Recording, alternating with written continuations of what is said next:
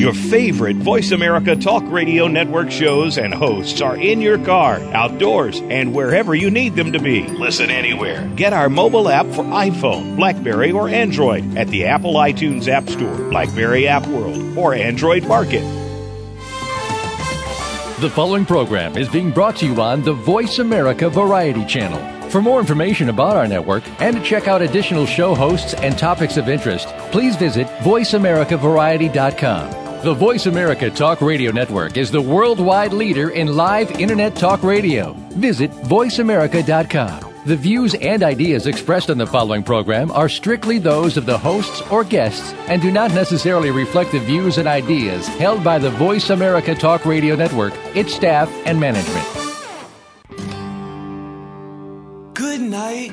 Welcome to the Kathryn Zox Show. This informative and entertaining show will start your mornings off on the right foot. Here's your host, Kathryn Zox, your social worker with the microphone.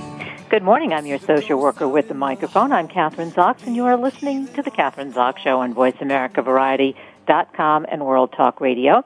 As most of you know, you can listen to the show every Wednesdays from 10 to 11 Eastern Time live, and we archive the show at the end of the day.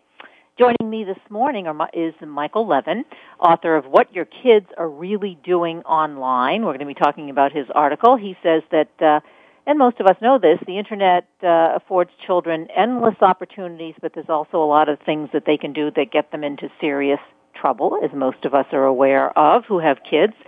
And they can download things they shouldn't be downloading and seeing things they shouldn't be seeing, but there's good news. Kids also have a wide range of opportunities on the Internet, and a lot of that has to do with a lot of good stuff, and it's called teaching, and we're going to be talking about that. Later on in the show, my second guest is Frederick Kaufman. He is a contributing editor to Harper's Magazine, and his new book is Bet the Farm, How Food Stopped Being Food.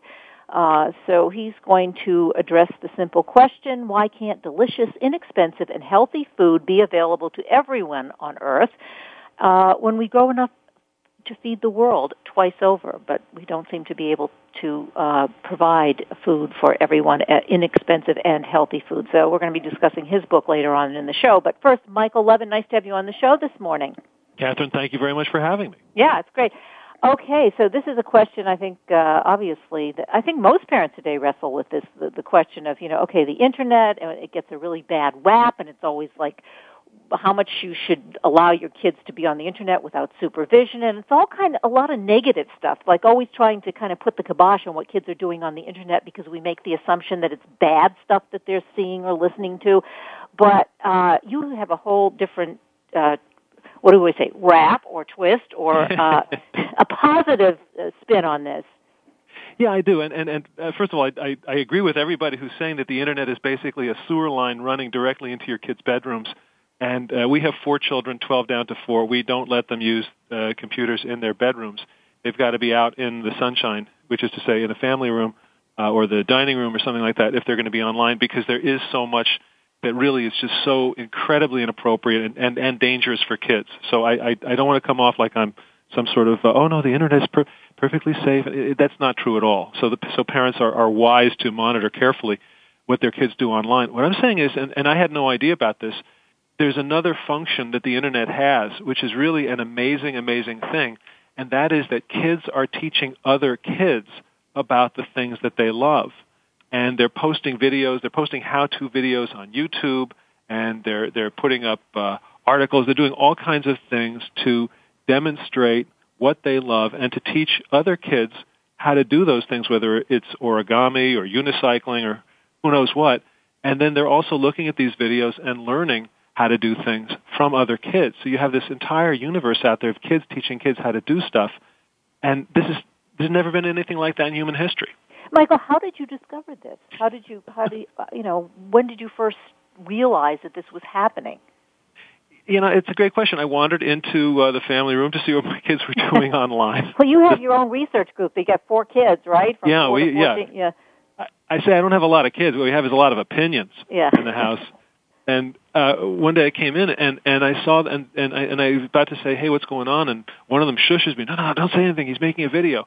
while his brother was making a video about how to do a particular difficult piece of origami, which is one of the things that my sons love. And sure enough, he's standing there and he's demonstrating how to do this. And then when he was finished, he uploaded the video to YouTube, which is a skill that escapes his 54-year-old father.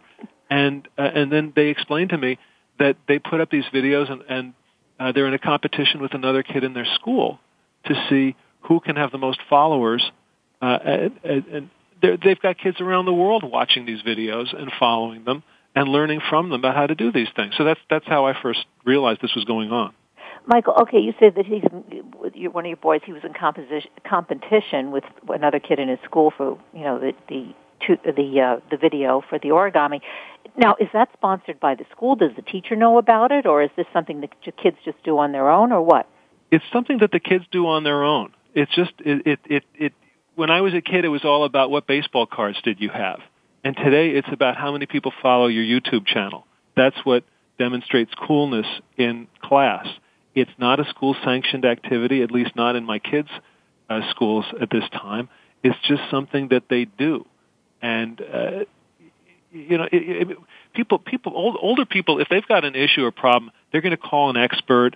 They might look something up online, but for the most part, they're going to try to get information the old-fashioned way. They're going to find a guy, and people who are in their 20s and younger, and certainly kids.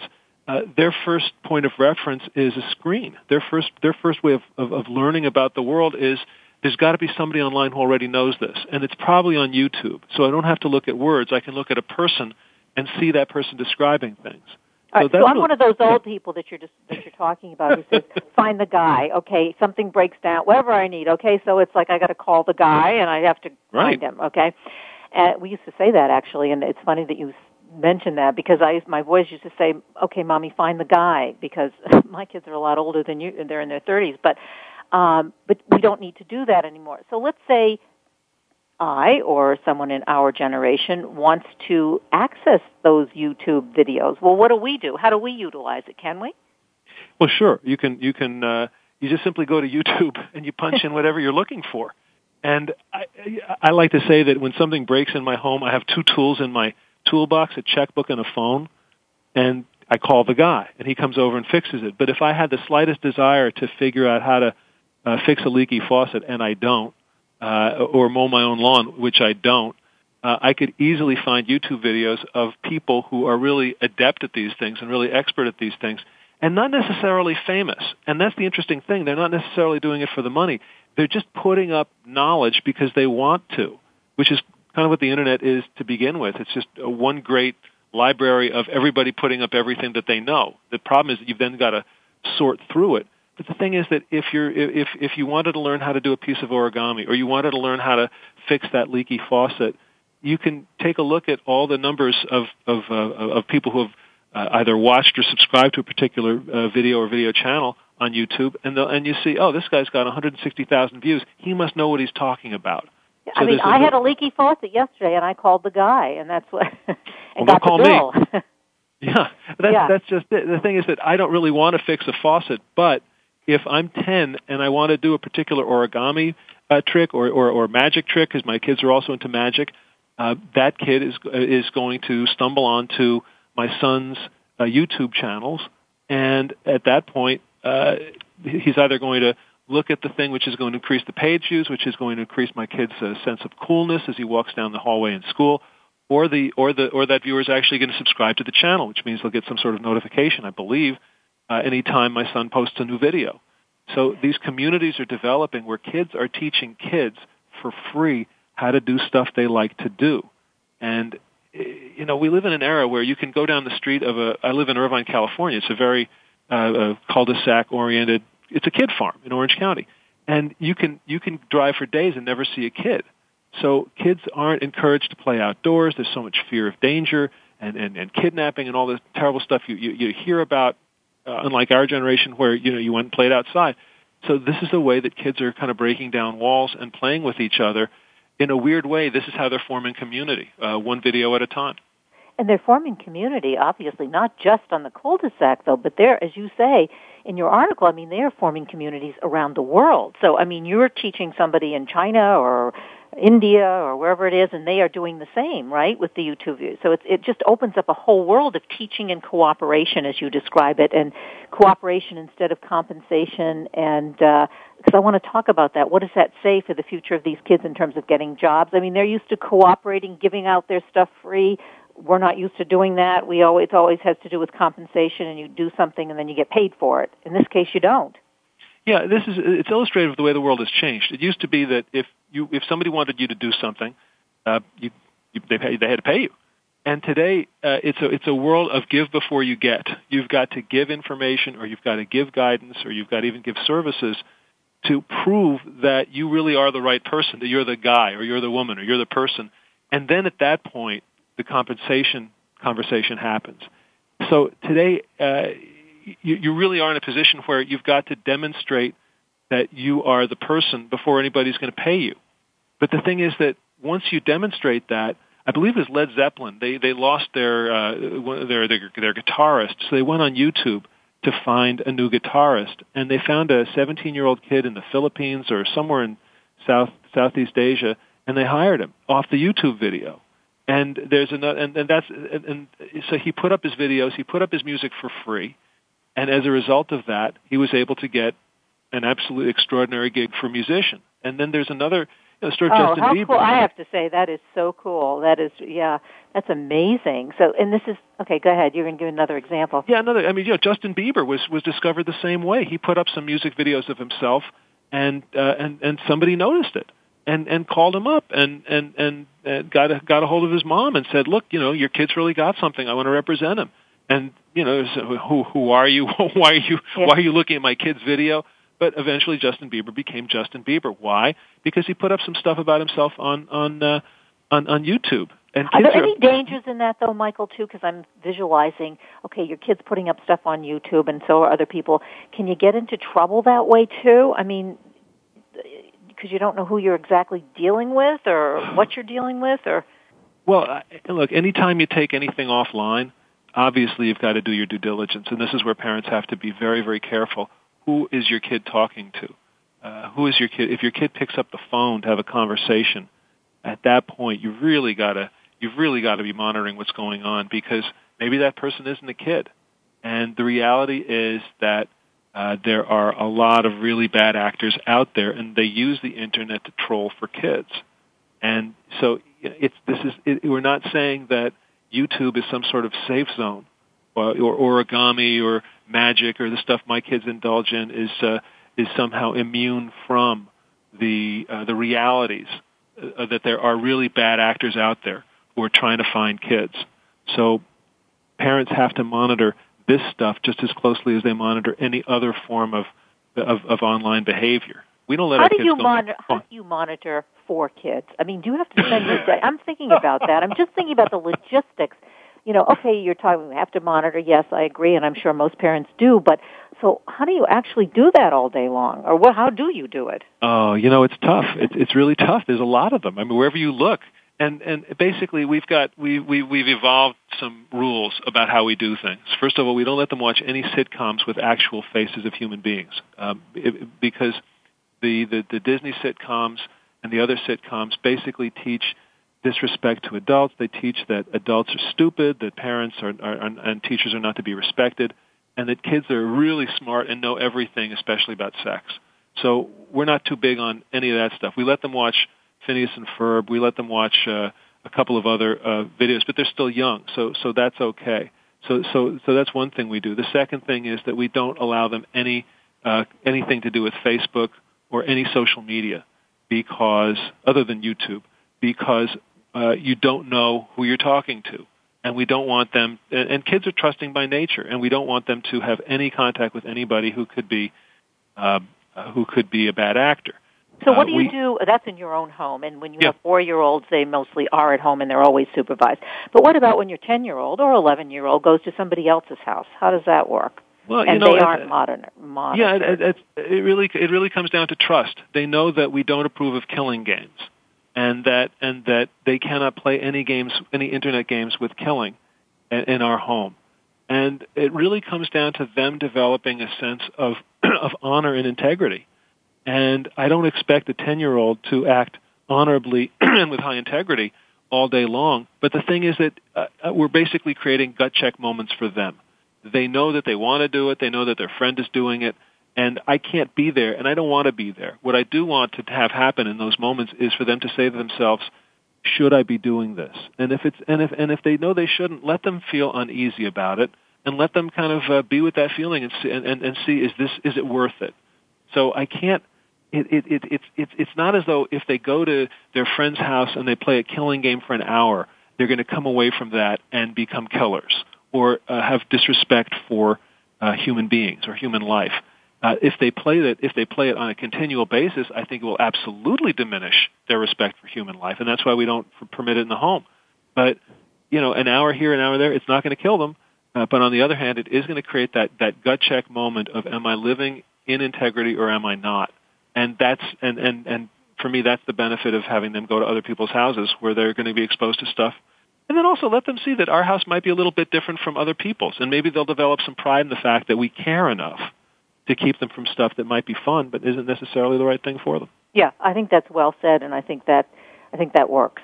Just from a social work perspective, that kind of upbringing, I think, will bode well for them. And also, let's kind of, because you've been mentioning origami and magic and your sons and stuff, because they do have, 3 YouTube channels, your kids, boys? Talk to us about that. Oh, sure. Okay, I'm happy to. They'll be very happy if I give them out. Walter's. You're the marketing specialist for them, right? Well, that's what I do for a living. So yeah.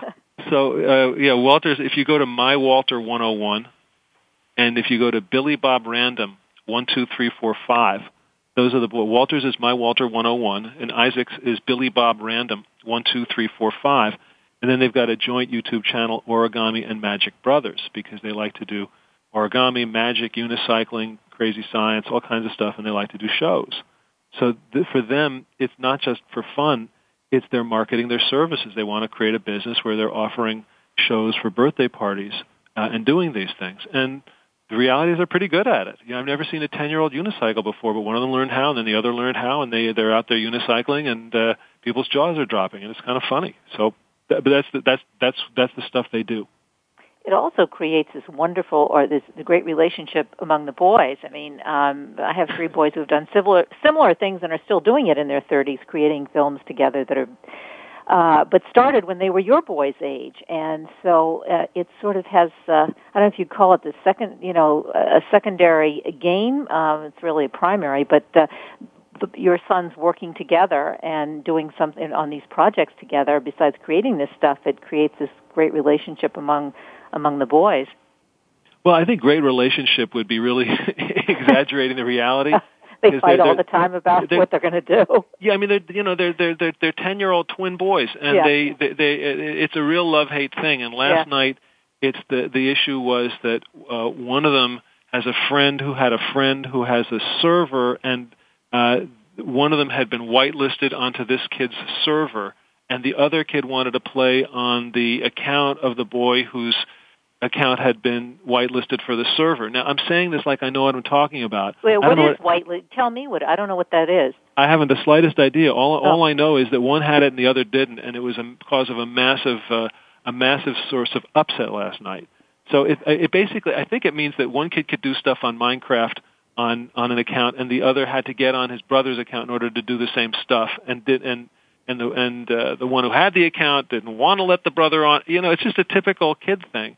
And as a parent, you just go, get me out of here. When are you guys going to be 17 and get out of the house? Yeah, well, they're going to be fighting then too. But that's good. It's cooperation, as you say, and you got to learn how to negotiate. There's some negotiating skills that you learn with your siblings, hopefully, and you do fight. And so it kind of, I think that prepares you though for the real world. Isn't that what it's about? Isn't that what we're talking about? The Democrats and the Republicans. I guess so.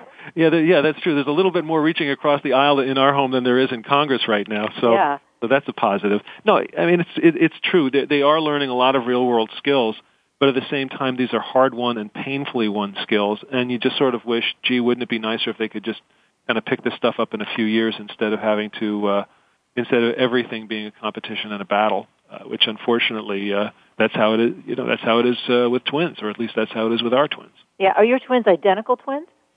They're so technically, I don't think so, but they're so hard to tell apart that I get them wrong a lot, and I'm their dad, and virtually everybody gets them wrong a lot. So it's especially if you're only seeing them in profile or 3/4 view or something like that, or from the side, it's hopeless. And, I'm not Isaac. Oh, sorry, Walt. All the time. So it's just that doesn't help. That doesn't help matters. You're trying to establish your own individuality, and there's somebody who looks like you to the point where your father can't tell you apart from him. It's got to be tough. How about their mother? Can she tell them apart? Most of the time. Yeah. Most of the time. My 4-year-old's great at it, but she's at ground level, so it's much easier for her. So what about the 4-year-old? Let's talk about her, because that's almost even another generation that's emerging. Are there any differences, subtle differences in the way? Because she utilizes the internet or YouTube. I mean, I go to the Apple Store and I'm watching these babies using iPads. Yeah, she's very adept at the iPad. She figured out the password. She was delighted. Quite frankly, I was delighted that she was able to figure out the password. I thought that's a pretty neat trick for a 4-year-old. She can go to Phineas. You can hand her the iPad, and in 6 seconds she's watching Phineas and Ferb, and it's really staggering to watch somebody who can't read just get on a device and go, and she'll sit there. And I'm not happy about the fact that she's sitting there with the headphones on, because how much is that radiation going to affect her brain? And you just think about all this stuff. The other night I came home and she was sleeping. She had the Logitech device under one leg, my cell phone under another, and the remote for the big screen by her head. And you're just sitting there saying to yourself, these kids are not just consuming technology at voracious rates. They're also surrounded by radiation 24/7. And how good is that going to be for them? So you just sort of sit there and shake your head and go, it's like the old joke about the guy who's being strapped into the electric chair, and he looks up and he says, "I hope this thing is safe." So. Yeah, and somehow there's this underlying feeling, or at least I feel that way. It's not safe. I mean, it can't be, can it? I mean, it really can't. You're talking about this radiation that's constant. I mean, I don't know what you do about it, and I don't know if there is anything to do about it, but I think you're right, and especially when you're talking about growing bodies, obviously developing bodies being constantly exposed to that radiation all the time. Well, but what to do about it, I don't know. Well, all we can do is limit the time that they're exposed to it, because it is a reality. They are growing up with it. It's going to be there. It's what they crave. You can take away any privilege or anything from our boys, it means nothing. But if you take away their Minecraft, they'll scream bloody murder. So this is what they live for. And I mean, look, cell phones were created so that a 6'1", 210-pound person could hold the thing half an inch from his ear and not experience any radiation. But the reality is that most of us aren't that size, and we're cramming the thing against our ear. And who knows what we're exposing ourselves to? We're all going to find out one day, but it can't be great. So there is sort of this creepy feeling that there's this invader that's come into your house and is doing stuff to your kids, and you don't know what to do about it. So there's a sense of powerlessness about it that's very uncomfortable as a parent. And then you just sort of shrug your shoulders and say, well, look, every generation's had its challenges, and I hope this one isn't going to be any worse than what we faced growing up. Yeah, I think that's all you can do. I mean, there isn't too much more. But let's get more. Now let's talk about some of the positives, obviously, and we have been talking about that. But, okay, so the kids are doing this. They're on YouTube. They're becoming teachers worldwide, teaching each other and doing it, as you say, as amateurs, not necessarily as professionals. So how does this bode for what they're going to do when they grow up and earn a living and, their expectations for earning a living? And what do you see in the future for that, for this generation? Yeah, it's a great question, because people who've been growing up with a cooperation model are very different from the competition model that you and I grew up with, and that practically every generation of kids has grown up with. And you say, what's that going to be when they go into the workplace? They're going to expect to collaborate. They're not necessarily going to expect to be compensated initially for what they do. It's sort of the internship model. But then at the same time, they're developing these really deep expertises in areas that from childhood, they're not just adept with technology, but they're using technology as a tool for doing these other things. Teaching is an incredibly important skill, and here they are at age 10 developing tangible experience as a teacher. The specific things that they're doing, whether in my kids' case it's origami, magic, unicycling, take a lot of effort and time and skill to learn, and the patience that they're learning, I'm hoping, is going to sort of counteract the whole ADD nature of technology. And then the other thing is that the more technology you use, as I understand it, the stronger your left brain is, the calculating side of your brain, and the weaker your right brain or your creative part of your brain becomes, and that's not so great. So I'm hoping that because they're developing the creativity to do the things that they're doing with, whether it's with origami or magic or anything else, that's going to sort of counteract this whole tendency toward developing the left brain that technology appears to enhance. What do you think, and maybe this is the last question because we have about 3 minutes left, but how are the schools, elementary school, middle, high school, even colleges, kind of incorporating this into their, or are they, curriculum? Because the kids are coming in with a whole different skill set than, say, when you and I went to school. I think very few schools are really ahead of the curve on this, and that it's and that this is the next wave, and administrators and teachers want to jump on it, and they ought to be saying to their kids, who here has a YouTube channel? What do you put up on it? Are you teaching anything? Are you learning? What do you follow? And let the kids sort of pave the way and show them what they do. All right. Well, let's. I want to mention, because I think that I'm really fascinated with those YouTube channels that your kids have. So let's. Here's another opportunity to get it out there, because sure, people are going to be really interested in that. Yeah. So why don't you mention those again? I'll be happy to. It's My Walter 101. The numeral's 101. That's for Walter. Isaac's is Billy Bob Random 12345, and don't ask me why. Their joint channel is Origami and Magic Brothers. And while we're talking about it, I run a ghostwriting company, and the website is businessghost.com. So you can look at Dad's website too if you ever thought about writing a book, and because that's what I do, and I'm not monitoring my kids' internet behavior. So you do certain things on your own as well? When I'm released from the house with my ankle bracelet, yes, in fact, I do have. And I got to tell you, it's 7 o'clock here in California, so it caused quite a stir that I was going to be away from the driving the carpool to the bus stop kind of thing this morning. We're going to mention your website again, businessghost.com, Michael Levin. That's great. Yeah, what your kids are really doing online. Thanks so much for being on the show this morning. Great talking to you. I learned a lot.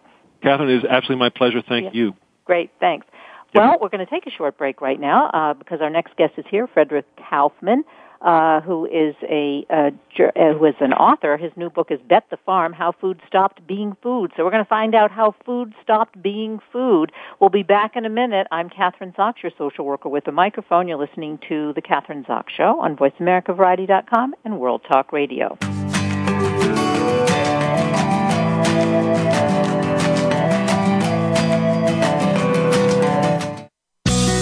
Be sure to friend us on Facebook. You can do it right now. Visit Facebook.com/Voice America or search for us at keyword Voice America. Do you need directions to solid financial future? If so, The Money Answer Show with Jordan Goodman will provide you with a roadmap to making smart money decisions in every area of your personal finances. Join Jordan every Monday at 12 p.m. Pacific Standard Time, 3 p.m. Eastern for The Money Answer Show on the Voice America Business Channel. Learn how and where to get the best deals on mortgages, cars, and insurance. Find out the best ways to save for college and retirement, get out of debt, improve your credit rating, and save on your taxes. The Money Answer Show with Jordan Goodman will provide you with great tips on investment opportunities in real estate, stocks, annuities, and other investment vehicles. That's the Money Answer Show with Jordan Goodman on the Voice America Business Channel every Monday at 12 p.m. Pacific Standard Time. If you're a golf enthusiast and looking for some great golf properties in the desert Southwest, you'll want to make the Golf Realty Network your weekly stop. Hosted by Jane and Al Anderson, the Golf Realty Network is all about living where you play, on the golf side. You'll hear from the course pros and vendors, while the real estate side will bring you the top agents and brokers who know how to market or find your golf community home. Tune in to the Golf Realty Network, Wednesdays at 8 a.m. Pacific, 11 a.m. Eastern on Voice America Variety, and rebroadcast weekly on Voice America Sports. The Internet's #1 talk station. #1 talk station. VoiceAmerica.com. You're listening to The Kathryn Zox Show. If you would like to join our conversation this morning, call now. The toll-free number is 866-472-5788. That number again is 866-472-5788. We're back. I'm Kathryn Zox, your social worker with a microphone, and you're listening to The Kathryn Zox Show on VoiceAmericaVariety.com and World Talk Radio. We are live, and you can listen to us live every Wednesday from 10 to 11. That's Eastern Time, and we archive the show at the end of the day. Joining me this morning is author Frederick Kaufman, and he is a contributing editor at Harper's Magazine, and his new book is called Bet the Farm, How Food Stopped Being Food. Welcome to the show, Frederick. Nice to have you on this morning. Thank you, Kathryn. And, that's a question. I'm going to ask you why you came to write the book, et cetera, but I've thought about that question for a long time. How did food stop being food? And I've seriously, what does that mean? How does the title? How did you come up with the title, and what motivated you to write the book?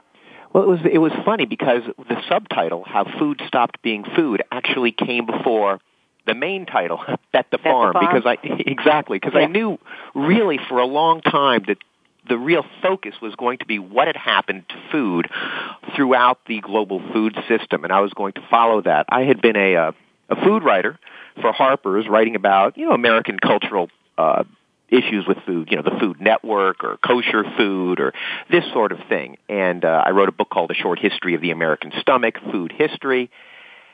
And then I was thinking, I saw the numbers starting around 2008, and I saw that there were a lot of people who did not have any food. I mean, the numbers were edging towards 1 billion of people on Earth who just did not have enough food. And so I had a long talk with my editor, and we decided that really for the next book, it really would not be about eating, it would be about not eating. And I asked a simple question, which is, why can't healthy, delicious, and inexpensive food be available for everybody on Earth? Seemed like a simple thing, since we actually produce more than twice the food necessary to feed everybody. Why isn't it actually getting into their mouths? And so I started following this story. And and I want to just ask you this question because, and obviously you talk about this in the book, but I mean, half the world are starving and the other half are overweight or obese. And so even the people who are overweight or obese, it seems to me the food they're eating isn't healthy. That answers, and why is that? Why can half of us be eating and the other half not? And the quality of the food that we do eat isn't good anyway. So I don't know. Is that 2 questions, 3 questions? Oh, that's a lot. That's a whole cornucopia of questions. Yeah, but I think that you've got your finger on it, which is that we're looking at a syndrome in the world, and the syndrome has been called stuffed and starved. So that the same kind of forces which are taking food away from lots of people's mouths are actually giving the wrong kind of food to a lot of other people. And so instead of being somewhat vague here, let's go for specifics. So for instance, I tried to figure out why can't everybody eat, and I thought, why don't I start with industrial food that promises to feed the world? And what I meant by that, what I went to was takeout pizza. I went to the corporate headquarters of Domino's Pizza, and I said, why can't you guys feed the world? You say that you can feed the world, and why can't everybody eat takeout pizza? And this was somewhat tongue-in-cheek, of course, because, of course, pizza is just the kind of food that is not particularly healthy and could conceivably lead to overweight. And yet the people at Domino's and all their suppliers, and Tyson Foods, the largest supplier of beef products in the world, beef and pork, they all promised me that given their own devices and left to themselves, they actually could feed the world. But of course, what they're feeding the world is not precisely food. This is getting back to the whole issue of how food stopped being food.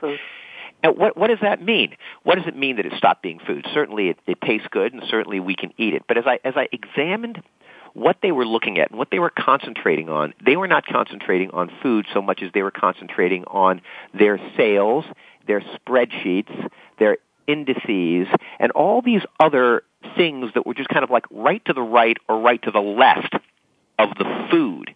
And the food in and of itself was also a little bit different than I thought it was going to be. should we talk about what actually is a pizza? What constitutes a pizza? Yeah, when I was reading it in the book, I kind of had to put it down. The truth was, it made me never wanted to eat a pizza again. But anyway, go on. Well, look, I like pizza, and I love pepperoni pizza. But I decided I would actually look at the anatomy of a pepperoni pizza, and what I found are commodities. Now, what are commodities? Commodities are globally and transnationally traded food products, which are interchangeable in international markets for money. So, in other words, wheat and soy, these are all international commodities that are traded in Chicago and Minneapolis and Mumbai and all across the world. So what's a pizza? You have commodity wheat with commodity soy crush, that's what vegetable oil is, topped with some commodity tomatoes, and then commodity mozzarella cheese made out of commodity milk with commodity beef and commodity pork on top. And so all of a sudden what you saw was that the pizza itself, the ingredients were not really food, they were just placeholders for money.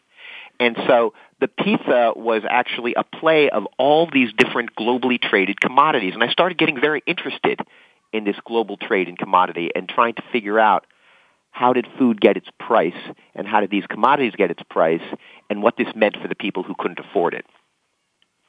All right, so let's talk about that. And I guess the term you is the financialization of food. Is that the term we're looking at?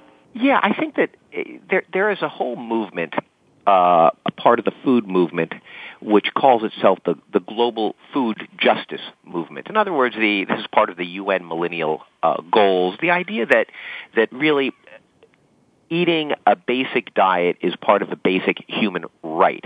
And that's the global food justice movement. And part of this food justice movement has been this understanding that food has been what is now called financialized. And what that means is that food has been perceived by, let's say, Wall Street or other hedge funds, sovereign wealth funds, as being a very good place to invest a lot of money. And there's some very good reasons for this, Kathryn. I mean, if you look at the financial meltdown of 2008, you saw that the stock market was going down and the credit markets were going down and real estate was going down. Where do you put your money?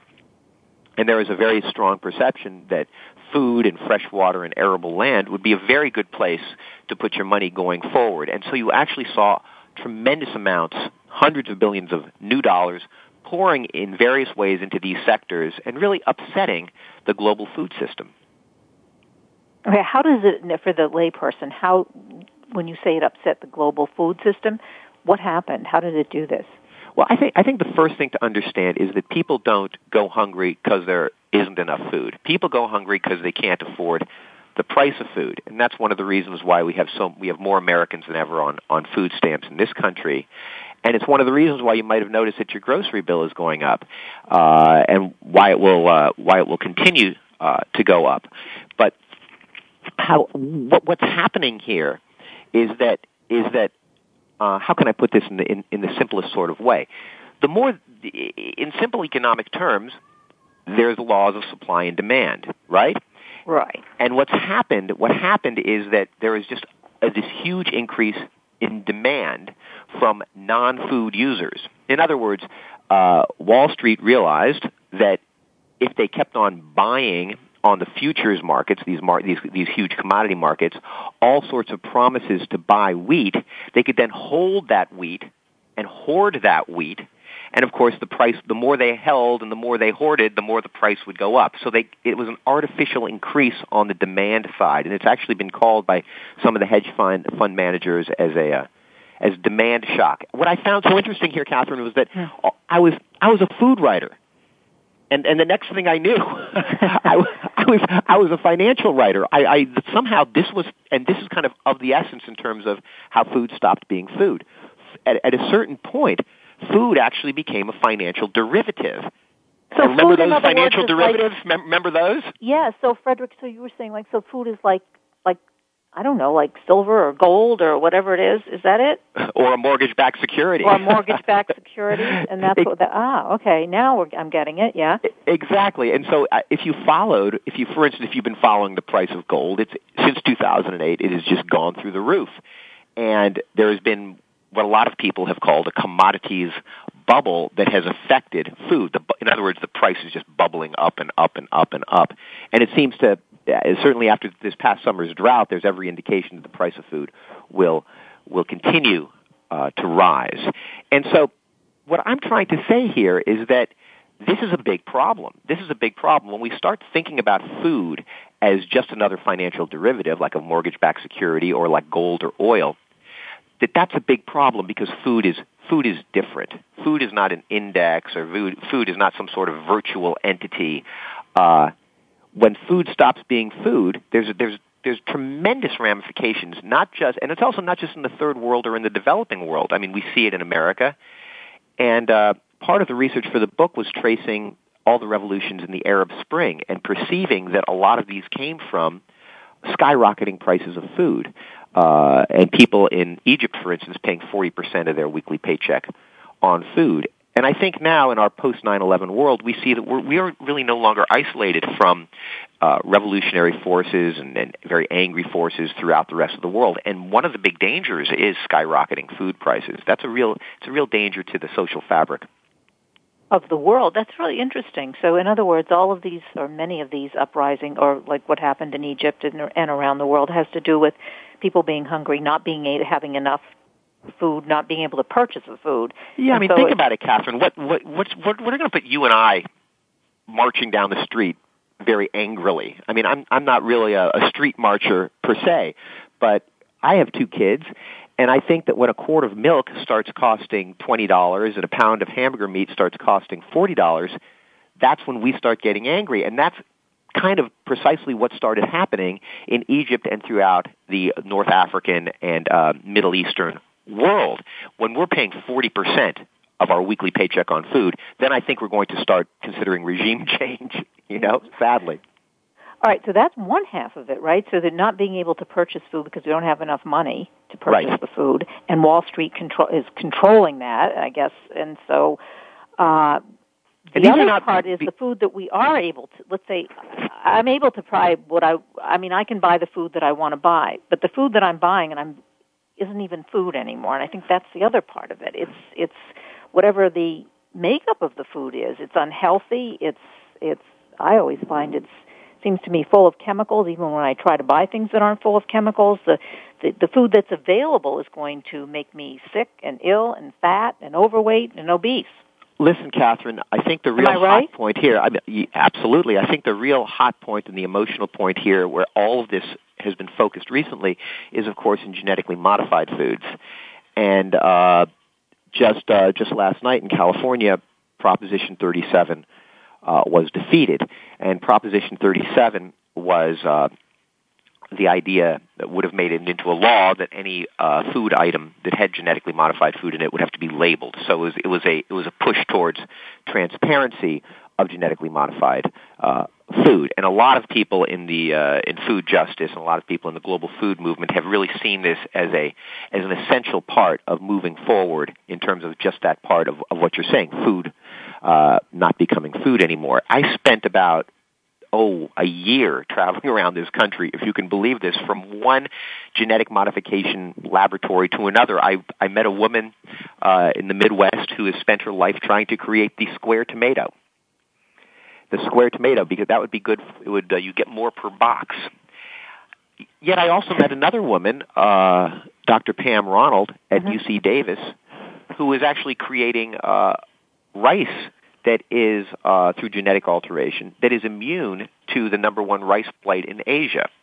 So what I discovered here, what I found was that the people are doing very different kinds of research into genetic modification, and we have to start thinking about, okay, who are the really bad players here, and who might actually need some support from us in academia. And so I think it's clear that Dow and Monsanto and Roundup Ready, these are very problematic. I am not sure that labeling is the answer, is the way to get Monsanto out of its monopolistic practices.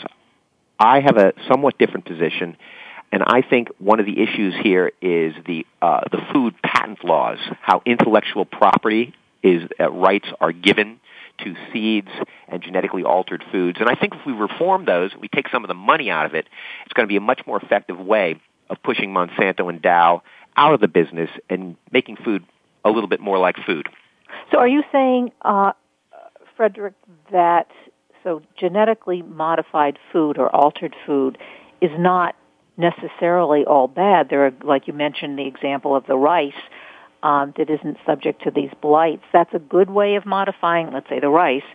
So it's not just genetically modified food is bad. It depends on how it's modified. It may be for the good. Is that it? Is that what you're saying? I think, this is, once again, this is a very controversial position, and a lot of people are just flat out against any genetic modification. I am just a little bit more agnostic in the sense that I think it's always dangerous whenever we completely turn our back on science. If you look back on history. And this is a fair bit of food science is headed in this direction now.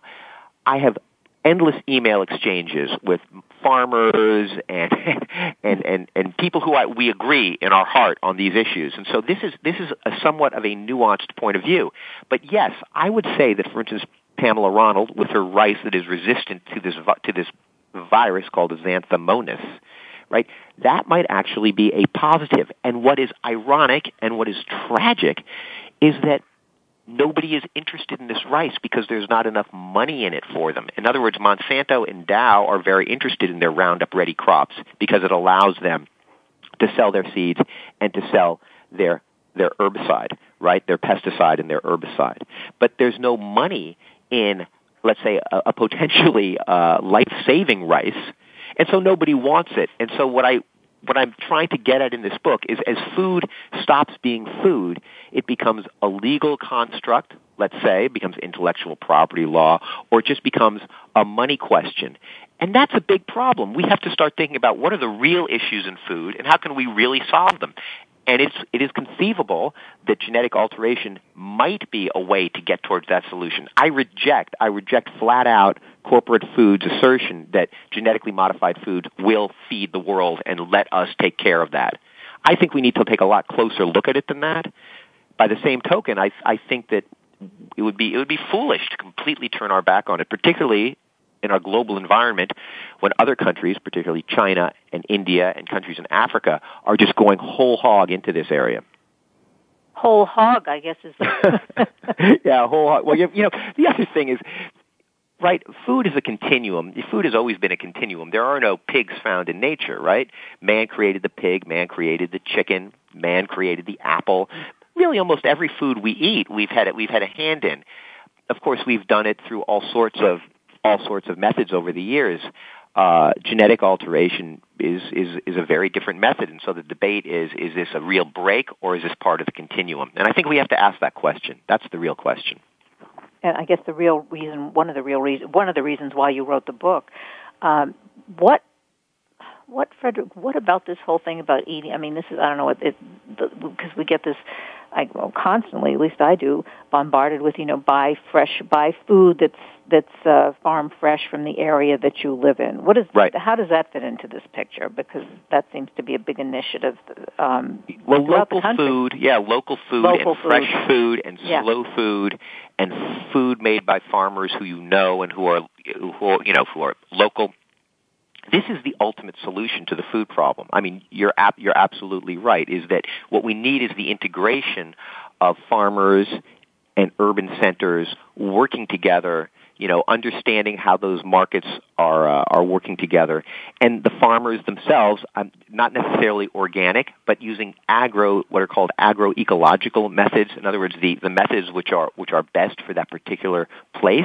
Organic is fabulous, but of course we again see that label has also been co-opted by very large corporate interests, and so organic itself has become big business. So instead of saying organic, why don't we just say agroecological? That is the ultimate solution, I think. Remember, about 2 billion people on Earth are small farmers, and they feed half the people on Earth. So we have to be very wary of claims by large industrial food that they can feed the world, and don't worry about those small farmers. We have to do it in a big way. Those small farmers are essential and really the key. Now, however, go on. I want to just throw something in here because I have a friend who is a big agribusiness person, and he says that if you let's say you live in an area and you keep buying, let's say, from the same farm all the time. Well, if that farm is subject to any kind of, well, I'm saying acid rain or any kind of stuff in the soil that's not good for you, if you keep buying from that same local farm all the time, that can be a problem as well. I mean, that you have to kind of maybe, I guess, buy from different farms or...